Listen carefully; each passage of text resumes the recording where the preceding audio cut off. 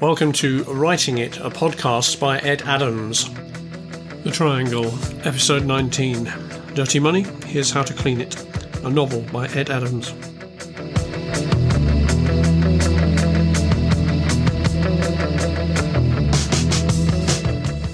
The Right Kind of Bill.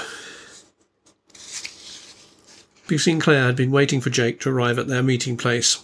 They had taken up residence in a Starbucks next door to Cannon Street railway station.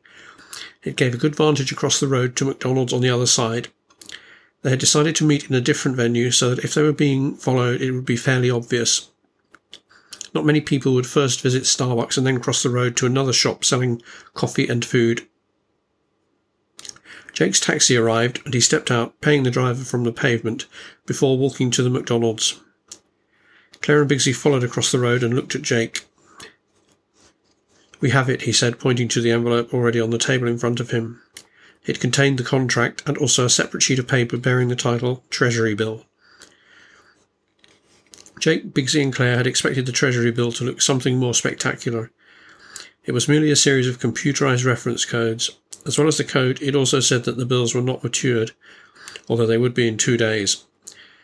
There were some simple instructions to sell direct. It just required the seller to log on to the account and to select the appropriate function. It said that by providing the information, a request would transmit the Federal Reserve Bank of Chicago, which acting on the Treasury Department's behalf would offer the bill to different brokers and sell it to the highest bidder. The proceeds of the sale minus a seller's fee would then be deposited into a designated account. Claire looked relieved. "It would be a lot easier for me to create the new version of the T-bill from this information," she commented. She was firing up her laptop on the table in the McDonald's. "We must move quickly," said Jake. "Firstly, we need to make a good copy of the contract, and then the Treasury bill information." Across the road was a quick call printing shop. They requested that everything they had in the envelope was copied and that Claire's additional item was printed. Then they set off for the nearby banking streets of London and found a suitable commercial bank with a dealer desk. It was unusual to deal in person, but the bank was not fazed by the request or the amount. Doing this in central London was a lot easier than in the provinces, although Jake, whose account was to be used, was asked for passport and other details. The nature of Jake's job meant he was always carried this kind of information around, and he easily provided the details requested. "This will take around 30 minutes, said the bank employee, handling the request. Jake had decided it was better to visit the bank alone. If anything were to go wrong, he was the only one known at this point. He knew that the bank systems would include comprehensive video surveillance. Within 20 minutes, the bank employee came back with a serious expression on his face. Jake expected the worst, but the employee said, "Transaction is complete. The money is now in your account. Please sign this acknowledgement, which also includes details of our fees." Jake was slightly numb as he heard this. Their plan had worked surprisingly well. They were now sitting on the best part of $1.5 million. In the meantime, Dylan was now without access to either the contract or to the money and was feeling somewhat exposed. He had returned to his own office in the city because, on the advice of Jake, he had been asked to make everything look as routine as possible. 2 hours later, a courier arrived at his office and left an envelope. Dylan opened the envelope. It contained the contract, the Treasury bill codes, and a typed note from Jake, which read as follows. "You followed our instructions accurately. We have copied the documents you provided, so they are returned to you quickly for your processing. The legal document looks fine according to our own people. The Treasury bill has a hidden catch at present. It is highly discounted for the next 2 days. It will only yield you 10% of its face value. When it matures, it will have its full face value, so we do not recommend it to be sold at present. The attached Treasury Direct information gives you further details about the options, but in our opinion, Fredrickson has been clever in giving you a guaranteed payment that you should only exercise after you have returned the signed contract." The information about the level of discounting of the Treasury bills was false, but Jake, Biggs and Claire hoped it was plausible enough to hold Dylan from trying to cash the order for the next 2 days. The attached Treasury Direct information also looked plausible, but with the minor doctoring to it performed by Claire, the description in the letter seemed to tie up with the facts in the leaflet. Claire had also used her graphic skills to make a minimal change to the codings shown on the master Treasury information. It meant if Dylan did try to access the information for sale, then it would actually give him an access security error. This would look like a password transcription error, but would add a few hours to the discovery process by Dylan. It was also a small enough error to make Dylan and Fredrickson hopefully think it was a coding error rather than anything suspicious. Claire changed a couple of zeros in the document into 8s. The computer-coded form of a 0 and an 8 did look similar, and this could be put forward as a plausible cause of an error. In the event, Dylan took the letter at face value. He was more relieved to get everything back and assumed that the people he was dealing with were being demanding about releasing payment before the rest of the contract was signed. And in any case, tomorrow he would make his second visit and get the other 2.7 million euros from Fredrickson. Right now, he was thinking about ways to stage his disappearance in the aftermath of the processes started by the gentleman he had met a couple of days earlier in the restaurant close to the River Thames. Serious Crimes Unit. The combination of the National Security Agency in Langley, the Government Communications Headquarters in Cheltenham, the London Metropolitan Police, the Criminal Intelligence Agency, and the US Serious Crimes Unit had been in liaison for the last 2 days. A sequence of events triggered, now causing a lot of attention to focus on London. Unknown to Emilia Brophy, who was on her vendetta, the combination of Fredrickson's movements, the two clumsy Russians at Jake's flat, and Emilia Brophy's calling to the Arabs in Saudi Arabia now created a cauldron effect in central London. The NSA in Langley had been able to easily track the 4 Arabs.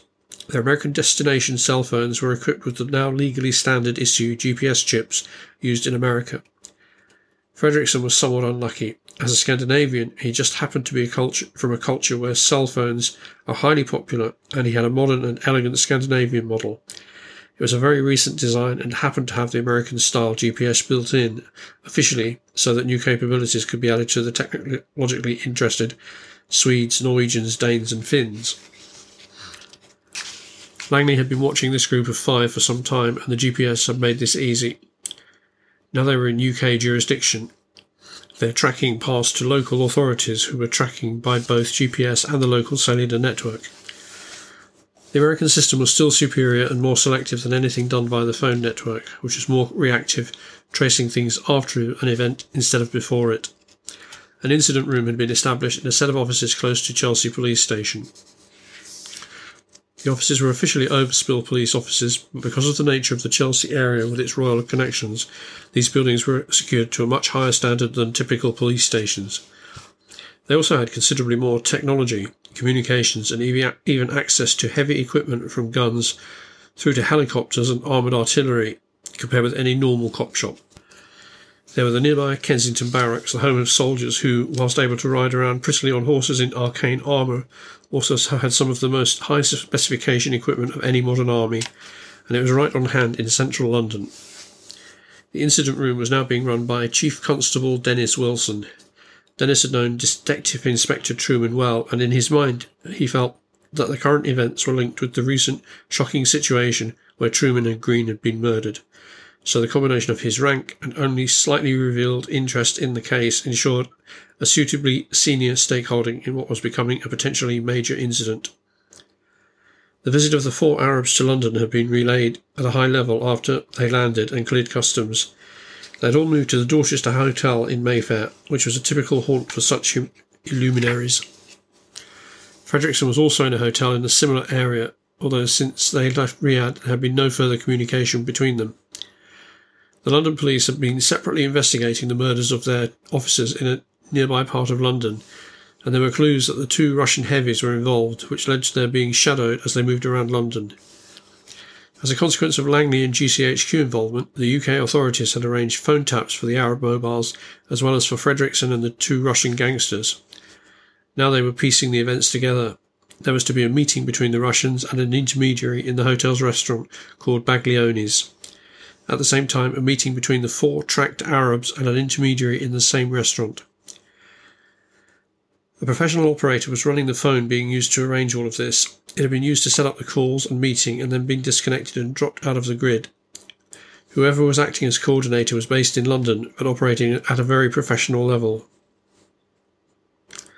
The Chief Constable selected Chief Inspector Donovan to run the processes for this situation.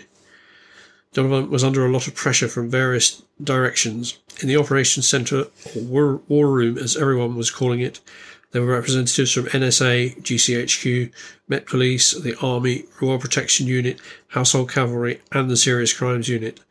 The Royal Protection Unit had already intervened, and the significant royals were all out of the town or currently being ferried by helicopter to Balmoral in Scotland.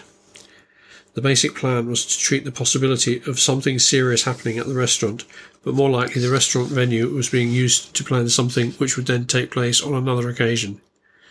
The main possibilities under consideration were terrorism-related, either planning an attack or settling the bankrolling for something.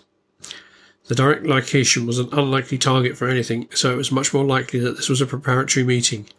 As the meeting was in London, there was also speculation that whatever was planned was more likely to be affecting New York, Paris, Frankfurt, or another capital city. If it was not terrorism, the other great prospect was financial in some way.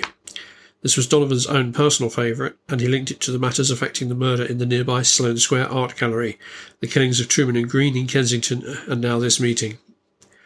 Donovan, along with everyone else, assumed that Fredrickson was involved in the situation and had no knowledge of the involvement of Amelia Brophy. There were only 2 days from first notification to the meeting, and by the time the team had been mobilised, it was the day before.